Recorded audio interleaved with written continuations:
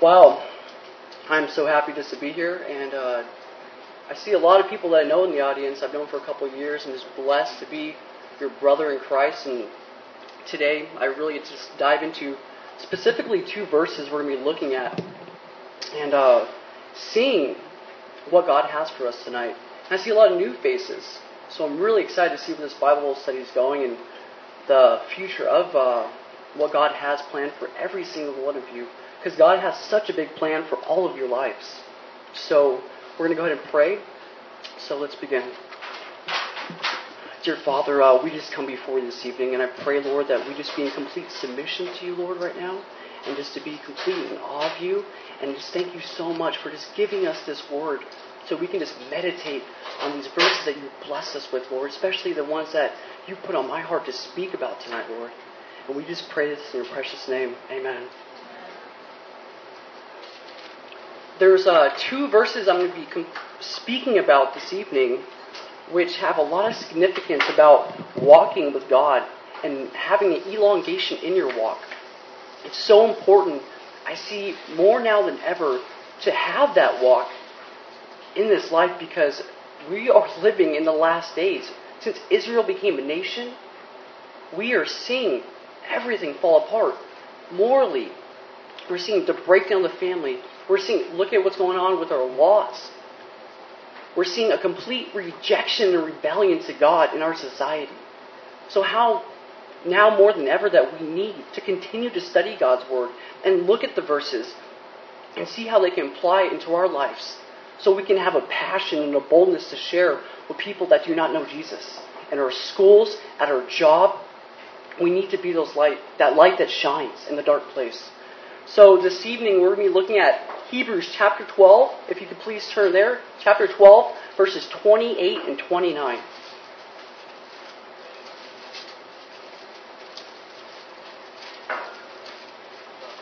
Man, I love God's Word. Two verses we're going to be specifically looking at. It's so rich and it has so much to give. I'm going to be exegetically taking this apart. We're going to be looking at the specific words in here. I'm going to be defining them for you so we can have a good foundation of what it takes to walk with God. Verse 28 states, "Therefore, since we are receiving a kingdom which cannot be shaken, let us have grace by which we may serve God acceptably, with reverence and godly fear." Wow, one verse has so much to give to us tonight. Therefore, since we are receiving a kingdom, it's talking about the kingdom of God, which cannot be shaken, let us have grace by which we may serve God. Wow, the idea of servitude. Being a servant, what does that mean? Webster's dictionary defines it as this: to render obedience and comply with the commands and demands of. God wants us to be a servant to Him. He wants to be our master. He wants us to subject ourselves to Him every day in our lives. What is a servant of God? Servant of God is this. See, we are here to not be served, but to serve. That's the most important thing you need to remember in your walk with God. We are here to not be served, but to serve. To serve God and to serve our fellow man. It is so important to remember that. To be able to serve a master, you need to know the master. You need to have a relationship with the master. I see a lot of faces in here that I know personally that love Jesus and that do have a relationship with our King. So the next step would be, what does it take to build that relationship? One of them is knowing that master. You know, I liken it to a marriage. When you get married, you have a mutual love towards each other. What you need to have when you get married is agape love. It's a selfless love. It's willing to lay your life down for the other person. You need to have that. It's so important because if you both don't have that, which is a mutual love together, then your marriage will not work out. That's the same type of love that you need to have when you're serving our master, Jesus. So we need to know who God is. What are His attributes? What is His nature like? A.W. Tozer one time said, "What comes into our minds when we think about God is the most important thing about us." For this reason, the greatest question before the church is always God himself. So who is God? Who is this King that we serve? Can we trust him? Can we rely on him when the times are tough? The God that we serve is holy, just, loving, righteous, merciful, gracious, and a faithful King. He is all-powerful, all-knowing, everywhere at one time. He is our true comforter, and he's our true redeemer. That's the God that we serve. As servants, it puts us in positionally to be able to subject ourselves to the Master because our Master is faithful and we can put our trust in him because he will never, ever forsake us. I'm just in awe of that when I think about it, who God is. When I meditate on that, when I pray to the Father, it enhances your prayer life to know who God is. You say, Father, I know who you are. I'm in complete subjection to you. It's such a powerful thing to study the idea of God. See, God in and of itself is just a title. There's so many views out there of God in our society today. But we know God by definition. And how do we know God by definition? Through his Word. By studying his Word. By knowing his Word. By knowing who he is from his Word. This is our God. This is who we serve. And what did he do for us? He sent his only begotten Son down to die for us. John 3:16. For God so agape, for God so loved the world. Agape is a Greek term, like I explained earlier. You're willing to lay your life down. If you want a good reference for that, John 15:13 speaks to that. It says, greater love than no one than this, than to lay down one's life for his friend. Wow, what a powerful statement. You know, I want to close this right now. I see a lot of new faces. For the people in here that do not know Jesus, and do not know who God is and how much he loves you and cares for you. And what he did. Jesus came down to die for all man's sins. Because of Adam, Romans 5:12, sin entered the world. Jesus came down and died for all man's sins. Philippians 2:5-8, John 3:16, John 14:6. Jesus says, I am the way, the truth, and life. No one comes to the Father except through me. This is what he's done for you. So if anyone in here that does not know Jesus, please come talk to me afterwards if you want to have a personal relationship with our King and allow him and submit your life and allow him to be your master. Moving on. Acceptably, it then says, what is accept? Accept is to receive willingly and agree to with reverence and godly fear. Reverence is to have honor and heavy respect towards. When you study and know who God is, you can have respect for him because you know that he will never forsake you, like I said. Fear. Fear gets such a wrong connotation when speaking of God. It says godly fear. What is godly fear? Godly fear is this. It's a profound reverence.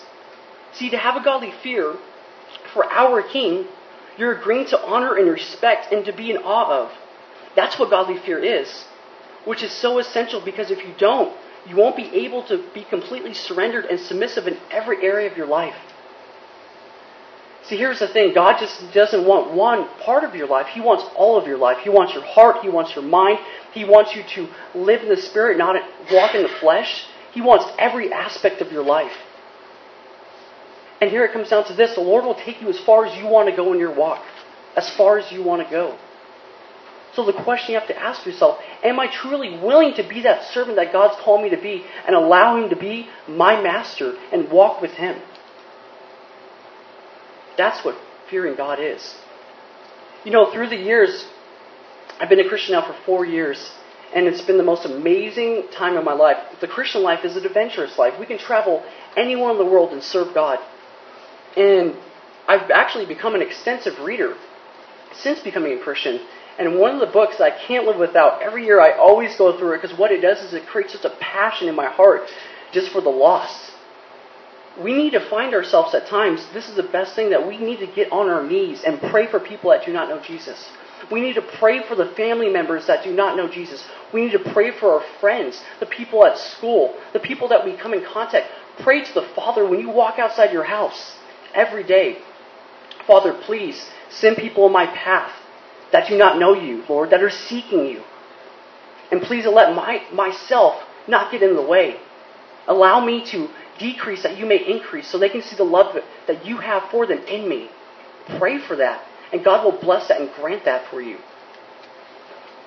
In Jesus Freaks, I love reading it because it creates, like I said, such a passion when I read of my fellow brothers and sisters dying for their faith all over the world. Right now we have it so good. We are blessed. We can come here to this Bible study, open up our Bibles, have our Bibles with us, fellowship afterwards, pray for each other out in the open. There's places all over this world right now where people are being persecuted and tortured and dying just for having a Bible or just for speaking the name Jesus. Jesus, the word is coming out of their mouth, they're dead. They will kill them on the spot. We are seeing it now more than ever. Her name was Anne in England in 1546. It says, Anne was imprisoned, greatly tortured for her faith. Placed on a cruel rack, her joints and bones were pulled out of place. She fainted from the pain, but when she regained consciousness, she preached for 2 hours to her torturers. Wow. Just picture this. You're getting your joints pulled away. You're having extreme and excruciating pain. You pass out. You wake up and you continue to preach for 2 hours. 120 minutes. Preaching to these people that are persecuting you. It's an amazing thing. She has so much love and compassion, even when people are wronging her, to love her neighbor. Why? Because she knew in her mind, this wasn't all that there is. She was going to her home, her heavenly place, and being with God in the presence of God. And these people didn't know what they were doing in a sense because they were blinded by the God of this age, Satan. And she was willing to pray for them. It says, on the day of her execution, she was carried to the stake in a chair because her bones were dislocated and she couldn't walk. At the last moment, she was offered the king's pardon if she would recant. And this is what she said. I do not come here to deny my Lord and Master. Going back to Hebrews 12:28. It says that we may serve God acceptably. She knew her position. She was to serve God, her Master. And she had such a great relationship with her Master that she put her whole entire trust in because she knew who God was. And that she knew God. It said, she died praying for her murderers in the midst of flames. Wow. How many of us can do that? Being tortured, having our limbs completely just pulled and dying in flames. And while she's being burned, while her skin's absorbing the fire, she is praying for these individuals, praying for them to come to know Jesus. Her heart's still so broken for these individuals. Number one, she was a servant. Number two, she was submitted to God. She knew who her Master was. And number three, she had a compassion for the lost. She had an evangelistic heart. See, here it comes down to this. With her and with looking at verse 28, it says, now that we know who God is, like I explained, and He's our Master, and we're His servant, and we're here to not be served, but to serve, positionally, we know where we stand. She knew where she stood. See, here it is. With godly fear, what I explained, having reverence and awe, and being in objection and subjection to God. If you fear God, you won't fear man. But if you fear man, you will fear... if you fear man, you won't fear God. She was a woman that feared God with a godly fear. She knew who her God was. Such a powerful thing. Verse 29, it says, for our God is a consuming fire. What is consuming? It means to absorb the attention of. What is a fire? What does a fire do? It burns. It consumes everything in its path. Such a powerful verse. I remember my second semester of Bible college, this was our verse for the semester. It said, for our God is a consuming fire. And we would meditate on that daily. Our God is a consuming fire. This is what He's done for us. Allow Him to consume you. Allow Him to consume every area of your life. If there's any sin in your life, put it on the altar and give it up to God. Sacrifice it to God. That's what my encouragement to you is. So you can live a life of holiness. Live a life completely sold out to God. And then, and only then, will He use you. You know, it's funny. I had a friend one time say it's impossible to be in the presence of Jesus and not be changed. But you can change that and say it's impossible to be in the presence of Jesus and not be moved. or not be consumed. It truly is. Because the more you study God's Word, the more you pray to the Father, because prayer is communication to the Father, the more you fellowship, the more you share your faith, you're going to get closer and God's going to consume you with such a passion, with such a zeal to live for Him and to live a life completely sold out. And that's my encouragement to all my brothers and sisters in Christ here, is to live a life completely sold out for our King. The question is, why not? We see what's going around. We see our generation in complete rebellion to God. So what do? This is what we do. We get prepared. We study to show ourselves approved. We know God's Word. We have a boldness and we take a stand in our schools. We take a stand at our work. We get on our knees daily and pray for these people to come to know Jesus. Because we already have our assurance, because we've accepted Jesus, but they don't. And where will they go? The subject I'm about to even talk about is so taboo, it seems like so many preachers today are not saying it because they don't want to offend anyone. You know where they're going to go, and I'll be completely honest with you, they're going to go to hell. And why? Because John 14:6 is called an exclusive statement. It says, I am the way, the truth, and life. Nobody comes to the Father except through me. It's not Jesus and other ways, it's Jesus and the only way. He is the only way. The only way to get to the Father and have that relationship is through Jesus. The only way to go to heaven is through Jesus. If people don't know Jesus, they will go to hell. What is hell? Eternal separation from God. It's weeping and gnashing of teeth. One might ask, well, if there's such a good loving God, why would He create hell for mankind? Well, see, He didn't create hell for mankind. What He did was He created it for Satan and his fallen angels. But because of man's rebellion and man's sin, that's by man's free choice, by his own admission, he chooses to go to hell. He chooses to walk in the ways of the world and not walk with God. So when he stands before God and he tries to give an excuse, God's going to say, wait a minute, I gave you every opportunity. You know, I'm also an apologist and also share my faith on the street. And I would get all kinds of answers. I had this one guy ask me, oh yeah, if there's such a good and loving God, why doesn't He just give me a second chance when I get to heaven? And then I can see Him, and then I can say, well, logically there's a God, so logically I'm going to go into the heaven. Well, remember this, God does not force anyone, I'll say it again, God does not force anyone into heaven kicking and screaming. You have to choose to want to follow God. And I told this man, I said, brother, if you don't want to follow God now, what makes you think you're going to want to follow God for eternity? It truly comes down to that. I've also got another claim when I would talk to people. Well, why would God punish me for eternity? For simple mistakes. Because of this. Because God is holy, because God is righteous, and God is just. Remember this. If there's one person in hell that does not deserve to be there, he is not all just. God is also all loving. So He has to give everyone the opportunity. It talks about that in John 3:16. For God so loved the world, He gave His only begotten Son. He gives everyone the opportunity to accept Him. But the thing is, He also gave us free choice so we can choose to walk with Him or not walk with Him. So Him being all loving and also being all just and also being all merciful is a balance. They're in accord with. They're never one before the other. They're completely in accord. So He's all just, He's all loving, He's all merciful. But this is where these people are going. Separation from God. There's no hope and faith in hell. Eternity. Can we even fathom that? Can we even fathom eternity? Elongation of time. They'll never get out. There's no second chance. You know, it's funny because coming back here, I went up to Auburn for 6 months to do ministry with one of my best friends in the whole entire world, Jason Phillips. Went up there, we served together side by side. When we were up there, we faced so much opposition. There was a lot of Satanism, there was a lot of witchcraft, there was a lot of New Age stuff, there was a lot of atheism and Gnosticism. And we faced this on the forefront every day when we went out in the streets. And I would find myself in my room just on my knees, just praying to the Father, like, Father, please, just use me and Jason, use the SWAT team up in Auburn, just to make an impact in these people's lives, because they don't know what they're doing. They're blinded by this world. They've been indoctrinated.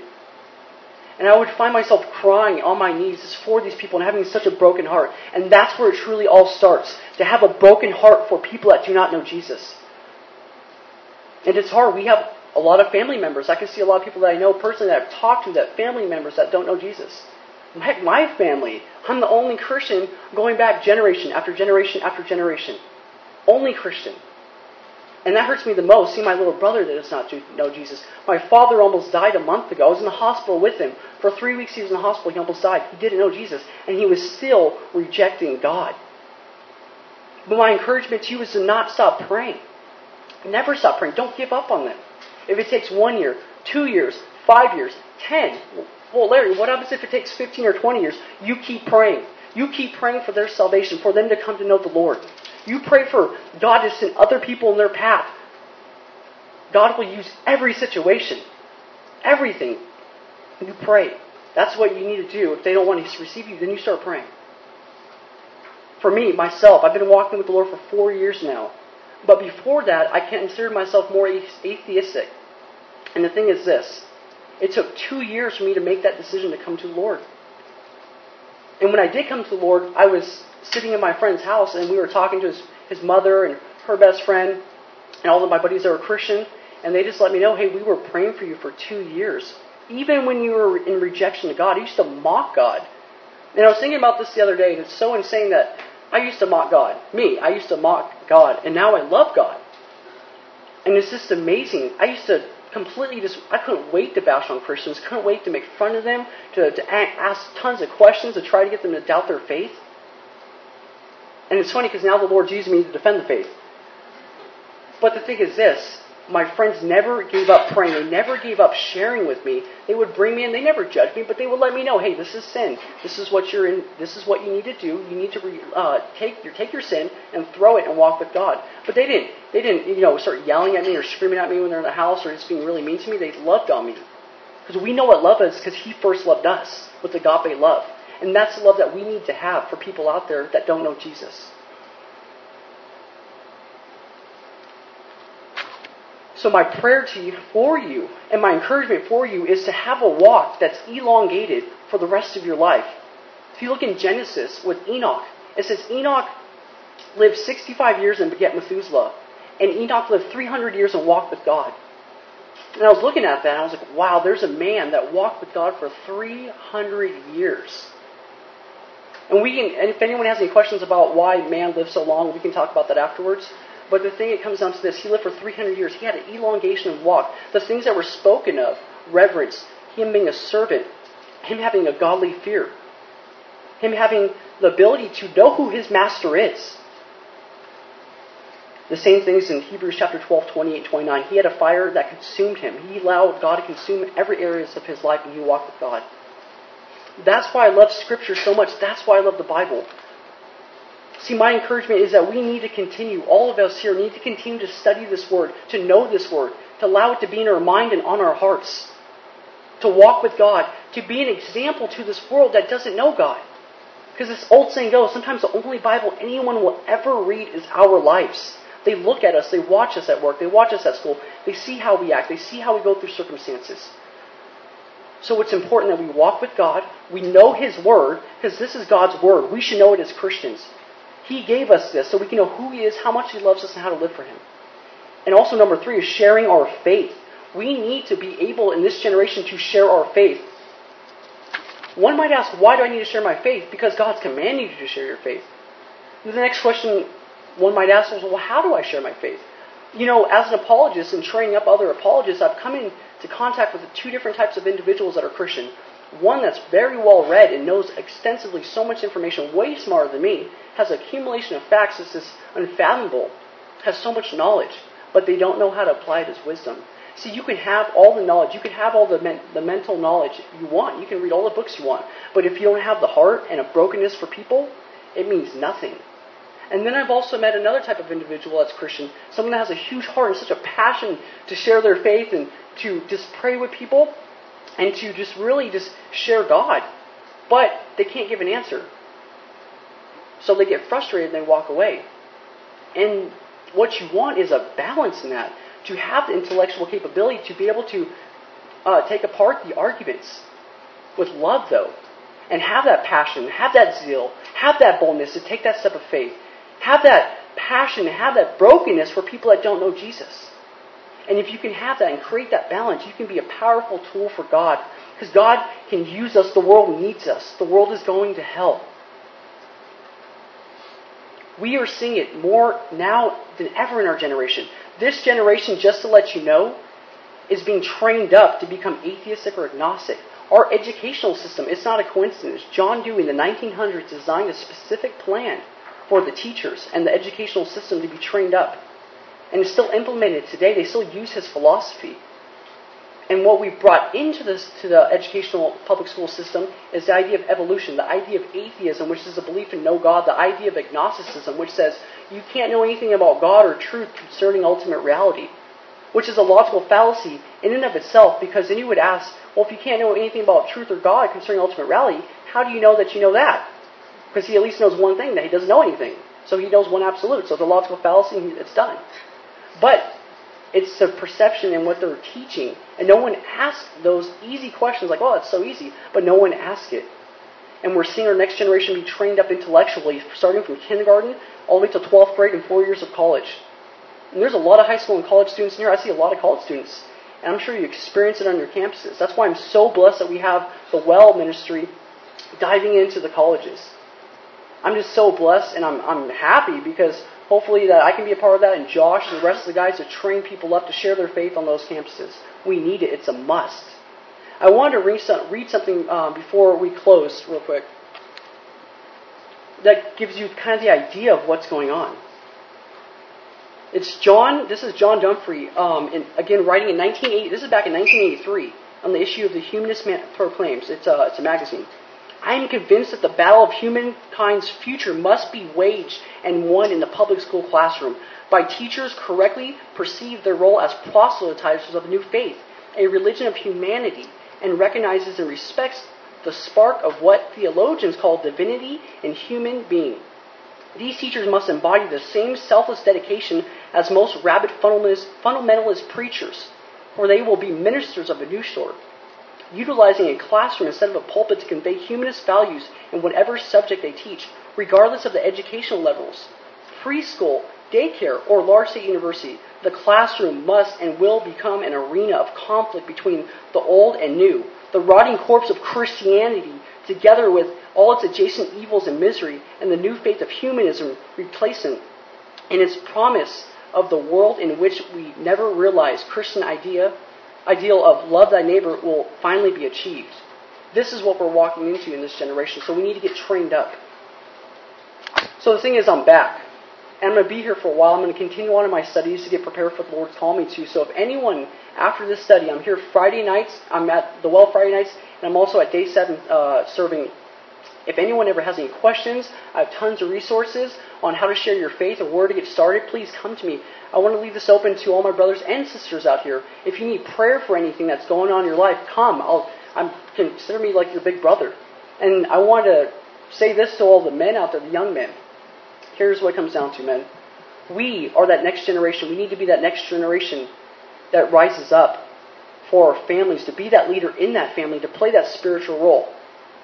So, with saying that, if anyone wants, I'm talking about the men right now, if anyone wants to learn what it takes to share their faith and to be a man of God, please come to me. We'll exchange numbers. We can hang out. We can have lunch, whatever you want to do. I'm completely available. So that's my encouragement to you, to be completely sold out, to share your faith and allow God to consume every area of your life, to be in complete subjection to Him and have obedience and live a life of holiness. So I just thank you for your time, and we're going to go ahead and pray. Father, we come before you this evening, Lord, and I pray right now for my brothers and sisters in Christ out here, Lord, that you give them such a zeal and a passion, Lord, and compassion for people that do not know you, Lord. Lord, I pray right now that you just raise up a godly generation. Use these men and women just to touch the lives all over the world. Send them out, Lord. I know you have such a big plan for everyone's life in here. Lord, I pray that you prepare them and get them ready and guide and direct them. Give them knowledge and wisdom, Lord, while they read their Bible. Lord, give us a passion just to know your word and to have it in our mind and on our hearts. Lord, I pray for these individuals that you continue to use them. Bring people in their path that do not know Jesus so they can just see what it takes to know Jesus from these, my brothers and sisters right here, Lord. Lord, I pray that we may decrease, that you may increase, because it's all about you. What you've done for us, what you're continually doing for us, and blessing us. We thank you so much, Lord. And we just pray this in your precious name. Amen.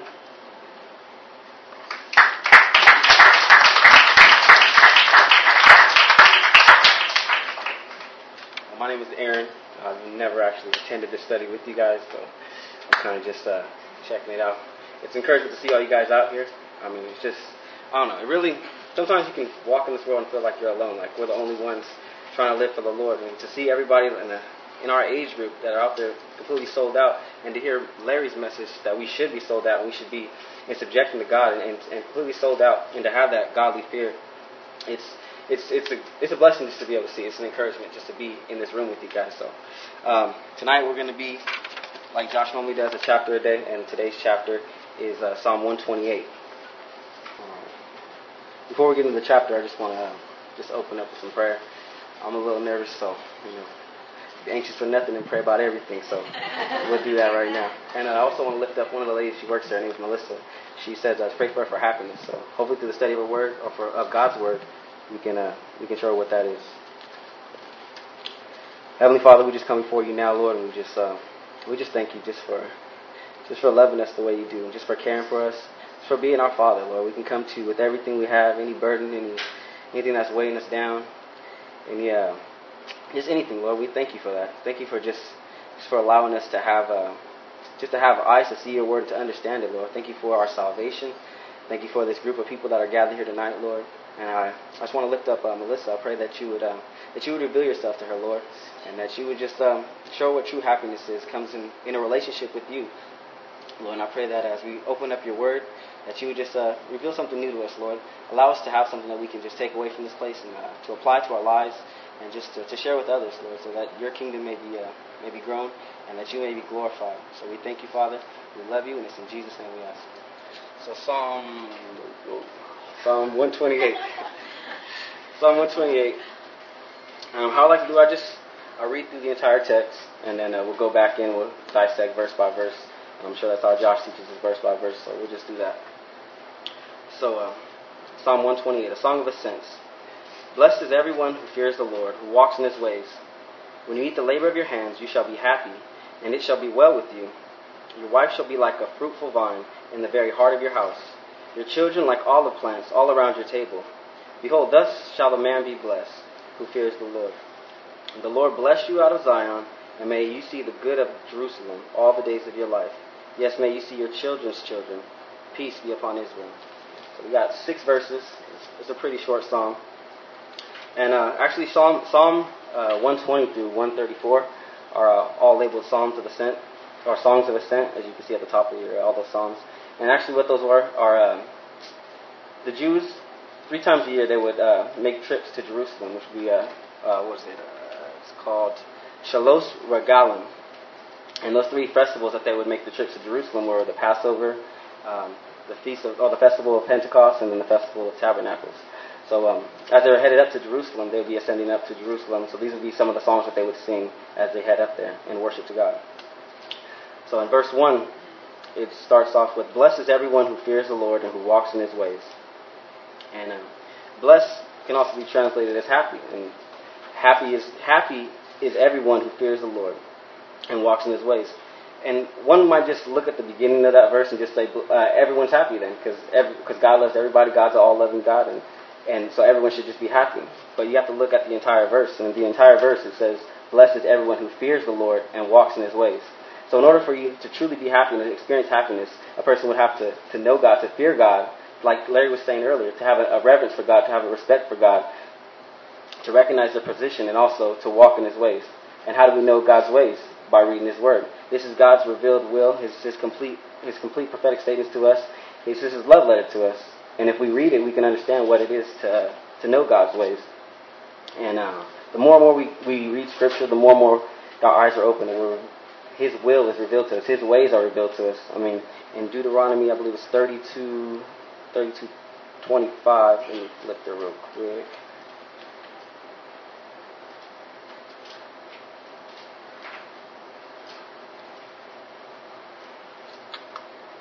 Oh, it's 32:4 actually. It says, He is the rock. Speaking of God, his work is perfect. For all his ways are justice, a God of truth, without injustice, righteous and upright is he. And that just tells you that his ways are justice. Like Larry was saying, his character never changes. God's character is always going to be consistent across the board, from the Old Testament to the New Testament.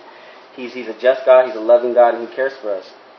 And if we consider ourselves to walk in His ways, then we should live a life that's similar to that. We should be just people. That we should be people that are honest, people that walk in truth, and that love the Lord and have a godly fear for Him. And when we walk in His ways, we see that we do receive those blessings. The more and more we walk with God, the more and more you experience the blessings of God. I know just in my personal walk, like, I thought happiness was in success. Before I became a believer, success, money, girls, cars, all that stuff that you see on TV. And I had that stuff, and like I still didn't have that complete happiness. And it wasn't until I entered into a relationship to the Lord, and I just surrendered everything. It's like, Lord, I don't want it all. If that's not happiness, then just take it away. And once I got rid of that and allowed Him to come into my life, I experienced true happiness. And I can be broke and sitting on the curb and still be like, hey, I know I'm going to heaven. Like, it's a weird understanding, something that the world doesn't understand, and it's that peace that surpasses all understanding, that all who put their faith in Christ can attest to and can testify of. That it's a peace that, man, I wouldn't trade for anything. It's something that, I can't even explain it. You guys know what I'm talking about, so I'll just continue. So basically, the first part of being happy is to have that godly fear of God, and the second is to walk in His ways. And the more we walk in His ways, we can experience that happiness. And then he goes on into verse 2. The psalmist says in verse 2, when you eat the labor of your hands, you shall be happy, and it shall be well with you.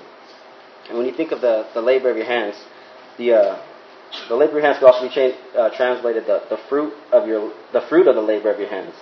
So it's implying that you will labor, and the fruit that comes from the labor of your hands, that will sustain you, that will satisfy you. And like I was saying before, in the world, I thought success and money and all that stuff was going to bring happiness. But it's the labor that I do and unto the Lord, the labor of the work that I do for the Lord, or the labor, anything that I'm doing that I do for the Lord, that produces fruit. And that fruit will sustain me. That fruit is just enough. And it's not that I have more than enough, or it's not that I'm lacking anything. It's that we have just enough. And when we do everything is unto the Lord, we see that, and we can be content with it, what it is that we have.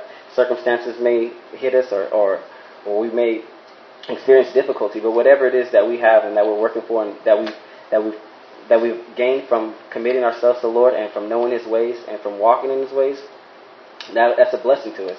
It's not in quantity. It's just a simple fact that we have that relationship, and that we are being provided for, and that we know that He is our ultimate provider. And that, without Him, it would be a lot worse. So if we have that relationship with Him, it makes it that much easier, and we can understand and we can be appreciative of the little things that we have. So we go, and it's still in verse 2. He continues and he says, you shall be happy, and it will be well with you. I really touched on that it will be, whatever you have will be enough to keep you content. And I found that just in my own life as well. I know I talk about my own personal life, but that's really what I have to draw from is what I've experienced. I can't talk about anybody else or anything else that someone else has experienced. From my own personal life, I know that even if I lack, even if I'm late on a bill, or I didn't get the promotion or something like that, like I know that I'm still provided for. It's gonna come through. Everything will work out. Romans 8:28 says all things work together for good for those who love the Lord and are called according to His purposes. And that also comes with the clause too, that those who love the Lord, all things will work out together good for them. If you don't love the Lord, then you don't have that promise. Similar to the promise that we see here in verse 1, that they require something of us. And a lot of people look to the Bible and look to God, and they want to know what the benefits are of God, or they just want to enter this relationship so they can get stuff.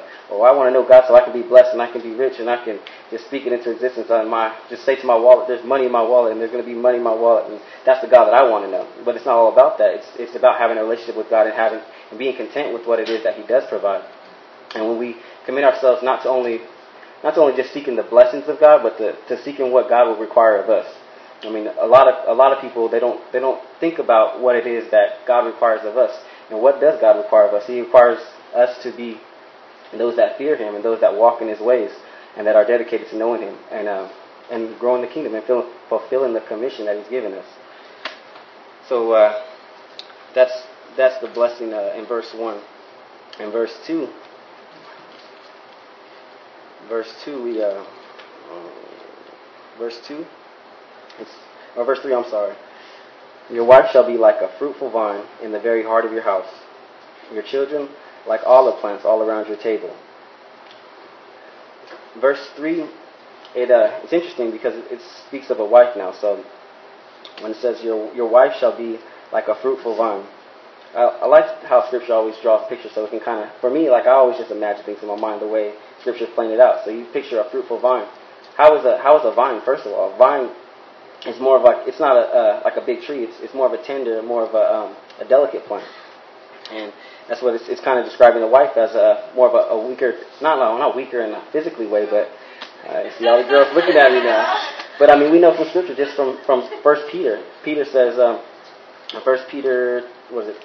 1 Peter 3:7 says, husbands likewise dwell with them with understanding, giving honor to your wife as to the weaker vessel, and being heirs together of the grace that your prayers may not be hindered.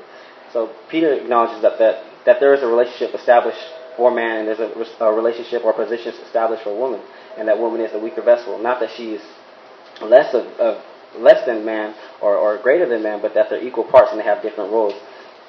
So when we say that a woman will be as a fruitful vine, she will be she's the weaker vessel or more delicate, and a vine requires something to hold it up. A vine, if you see, a lot of times you see vines growing on a fence or on the side of a house, which it actually speaks of here in the psalm is in the second part of verse 3. It says, "In the very heart of your house." In other translations, it can be said that that she'll be a fruitful vine grown by the sides of your house. And if you see by the sides of your house, it almost takes the picture that just as Eve was pulled from Adam's rib, not from his foot, she's not under the house that she can be trampled on. She's not over the house that she can be to rule over the house, but she's on the side of the house, at the sides of the house, so she can be a helpmate. She can be or will help the man or help the husband, and the husband's there to be her husband. Her husband is there to help her and to support her and the things that she's doing and the things that she's seeking. And the woman, the promise to the woman is the same as promise to the man. As if she fears the Lord and she walks in His ways, she will be blessed.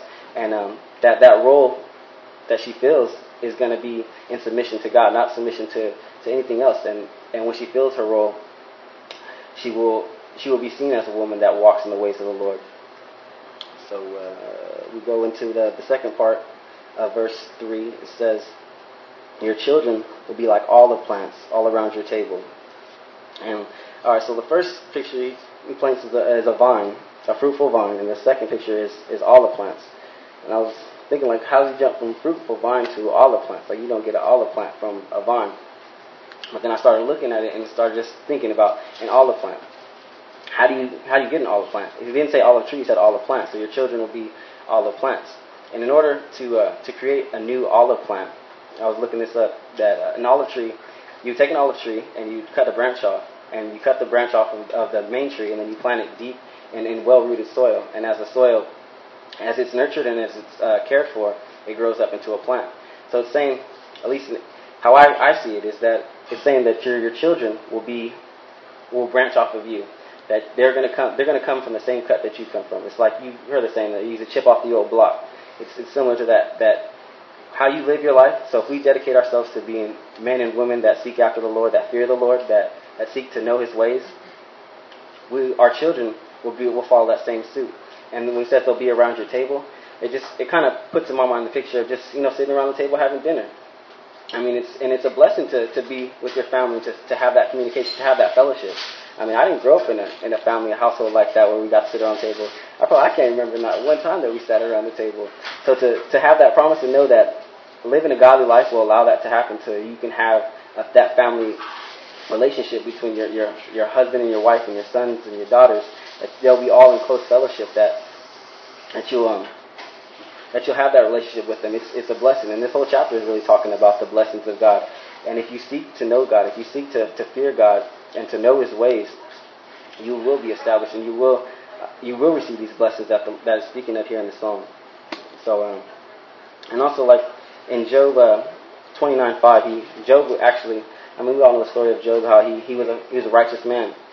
When he's going through all his struggles and all his troubles, he even refers back to how he was blessed, and he refers to the fact that how the Lord blessed him with having his children around him. And to have children is a blessing. Just to have that lineage, someone to carry on your name, someone to carry on the things that you've established is a blessing. So we see the promise of blessing there. So going into verse 4, it says, "Behold, thus shall the man be blessed who fears the Lord." So in all these ways we see that the man that fears the Lord will be blessed. And it kind of spans out. It starts off with the individual blessing, that a person that fears the Lord and seeks to know His ways personally will be blessed. And then also his immediate household will be blessed. His wife will be blessed, and she'll be a blessing to him. And also his children will be blessed, and his children will be a blessing unto him. In all these ways, a man shall be blessed. But it does require something of that man. That man must fear the Lord and seek to know His ways. And knowing His ways just comes from studying His Word, reading His Word, diving into His Word. I mean, this whole Bible study concept is started off of a chapter a day. And we read a chapter a day so we can know the Lord. And a good prayer to pray is, Lord, just give me something today. Give me something, as I read your Word, just give me something that I can use and I can apply to my life and that I can share with somebody. And when we do that, the Lord is faithful. He hears our prayers. He wants us to know more of Him. I mean, like Larry said, the Lord will take you as far as you want to go. If you want to go far with the Lord, then dive in and commit yourself. Be diligent in your studies and seek to know the Lord's will for your life. Seek to know what His ways are. And when we do that, you see the fruit of that, and you see the blessing that comes from that. We go into verse 5. It says, "The Lord bless you out of Zion, and may you see the good of Jerusalem." And when it says, "The Lord bless you out of Zion," it kind of speaks of the blessing that comes out of Zion. It's not speaking of a general blessing. It's speaking of a gracious blessing, a blessing that's more prominent. That you'll be blessed out of Zion, and it's speaking directly to that individual. That you will be blessed. You personally will be blessed. And then in the second part of that verse it says, "And you may see the good of Zion," or you may see the good of Jerusalem. I'm sorry. You may see the good of Jerusalem. Not only that you as an individual will be blessed, but also the congregation or the church body will be blessed. I mean, you always hear pastors say, if the church looked exactly like you, how would the church be? If the church read their word as much as you did, if the church prayed as much as you did, if the church shared their faith as much as you did, how would the church be doing? And if we seek to know God, and if we have a fear for God, and we seek to be a servant, as Larry was saying earlier, then the church should be thriving. If everyone is doing their individual job, working together in unison, as we read other words in Scripture, that the body is composed of many members. And if we work together, if we fulfill our role, if we seek to dedicate ourselves to know God and to follow in His ways, then the church will flourish, and we will see the good of Jerusalem. We will see the good of the church. And not only do you have a personal blessing, but also you see the corporate blessing as it applies to the entire church or to the entire body. So we, as I go into the last verse, in verse 6, it says, "Yes, may you see your children's children, and peace be upon Israel." So, may you see your children's children. You see a promise of a blessing that you'll see your grandchildren. And anyone who has a loving grandma or I've even heard Pastor Greg talk about his granddaughter. Like, it's a blessing. Like, the way he's had so much passion, so much joy just from seeing his granddaughter. Like, it's a blessing. And it's almost a promise of longevity of life, that you will live long when you seek to know the Lord, and you seek to fear the Lord, and you walk in His ways, that you will be blessed, and that your children will be blessed, your house will be blessed. And it all comes from knowing God and putting Him at the forefront of your life, and making Him the center, and making sure that you do have the proper perspective, that you are the creator, that you are the creation, and He is the creator, and that you walk in His ways, and that you be obedient in every aspect of your life, and not just in showing up to church on Wednesday or showing up to church on Sunday, but in every day that you live out a life that is sold out to the Lord, and that you are dedicated, and that you're committed to read His Word on a daily basis, to pray for that person that you see that's hurting, or just to do the little things, just to bless bless your brother or your sister, or however you can do.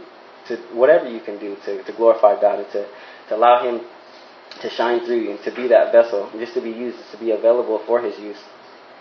It falls in line with knowing God and having that fear for God and for walking in His ways. In the last verse it says, "Peace be upon Israel." And I love that word peace, like I was saying earlier, that peace that surpasses all understanding that we receive from knowing God and having that relationship with Him. It's something that the world can't. They don't have. I mean, they can spend all the money they want and drink as much as they want to drink, but they'll never have that peace. They'll never have that peace that comes from the Lord. It comes from that relationship from that comes from that relationship with the Lord. Excuse me. But I liked how it said, "Peace be upon Israel." And Israel, we know, he used to be Jacob. His name was changed, and Jacob was known as one who contended with God. And it's not saying peace be upon Jacob, the person that's contending with God, that's fighting with God, that's with odds with God. It's saying peace be upon Israel. And Israel can be translated or is known as the man that's governed by God. So it's saying peace be upon Israel. Peace be upon the one who is governed by God. If you want peace, allow yourself to be governed by God. Don't contend with God. If God tells you to go, go. I mean, sometimes it may hurt, it may be difficult, but God knows best. We know that we have a Father that cares for us, who loves for us. We know His character never changes, that He always wants nothing but the best for us. So if we commit ourselves to know Him, to have that godly fear, to have that reverence for Him, and to seek to walk in His ways, then we can be assured that we'll have these promises that it speaks of in the Scripture, that we will be blessed, that our house will be blessed, that we see our children's children, and that we'll have that peace that surpasses all understanding, that peace that comes from knowing God. So I mean, I know I went kind of quick diving through the chapter, but that's verse 6, and that's the end. But like, one thing I just want to point back to, this is a song of ascent, and this is a song that the true worshipers, those pious Jews, that they would sing on their way up to Jerusalem. And like, I don't know why, I came across on mine, if there's a song of ascent, is there a song of descent? And I thought about it, like, those who worship God, they only go up. Those who worship God only go up. So there's songs of ascent. If we truly seek to worship God, we have that promise that we will go up. We will ascend to the heavens. We will ascend and we will see the face of God. We will see Jesus. We will walk with Him. And we have the promise of that just from knowing Him and from walking in His ways. So with that, I would like to close in some prayer.